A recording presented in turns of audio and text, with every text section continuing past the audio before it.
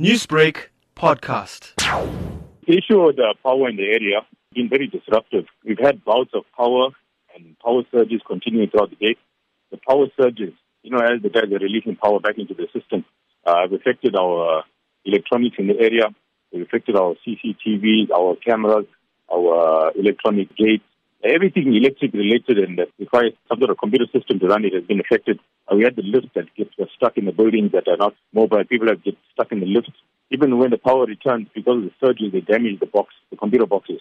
So the lifts don't start up immediately, and that's affecting businesses as well. Since when has these power outages or power surges, like you've said, been taking place? Look, there's two things that are happening here. One is the power outage itself, which has been going on for the past 2 to 3 days intermittently. So without notice, the power will cut and the area will be without power. And then we get in between the surges. So when the power is on, we're getting surges. Yesterday, what happened was there was a power surge, and shortly after that, 2 or 3 power surges. This was all within 5 minutes, and it damaged the air cons.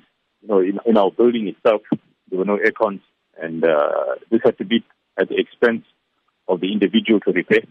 And Mohamed, what about children going back to school, and how are things at home being affected? I think the home has been affected in a similar manner. The surges, they are causing more disruption to the electronic devices. So anything electronic is getting affected.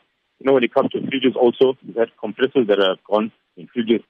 Kids going to school, look, the traffic in the mornings, because of the robots being out and stuff like that, it's been insane.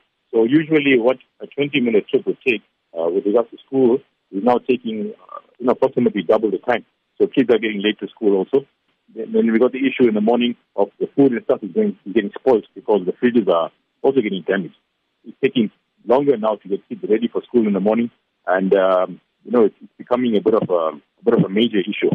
And has the eThekwini Municipality communicated to the residents as to what the issue is? Look, the eThekwini Municipality, they are just basically consistently working on the issue, according to them. Whenever we take reference numbers and we quote reference numbers to them, we basically have the answer that they are continuously working on the issue. eThekwini themselves don't really have any answers. The thing is also, like, when the power does come on, according to them, the book is closed. But with regards to the power surges, they don't have any answer as to what can be done to prevent it or what's causing it. So we have to rely on our private and small organizations, community type of activists to assist us with all of this here. They've been assisting with the water also, whether it's water because of the water pump being deactivated, because of the electricity. So you find in a lot of places where we have power cuts, we also have water cuts. So it's not water cuts, it's just that the pump is deactivated because there's no electricity. The other issue we have is that the electricity cuts are erratic. It's not like we can plan for them like how we plan, for example, with load shedding, phase 1, phase 2. Here, we're not sure whether the power will go, it won't go. So we can't plan adequately for it. Newsbreak, Lotus FM, powered by SABC News.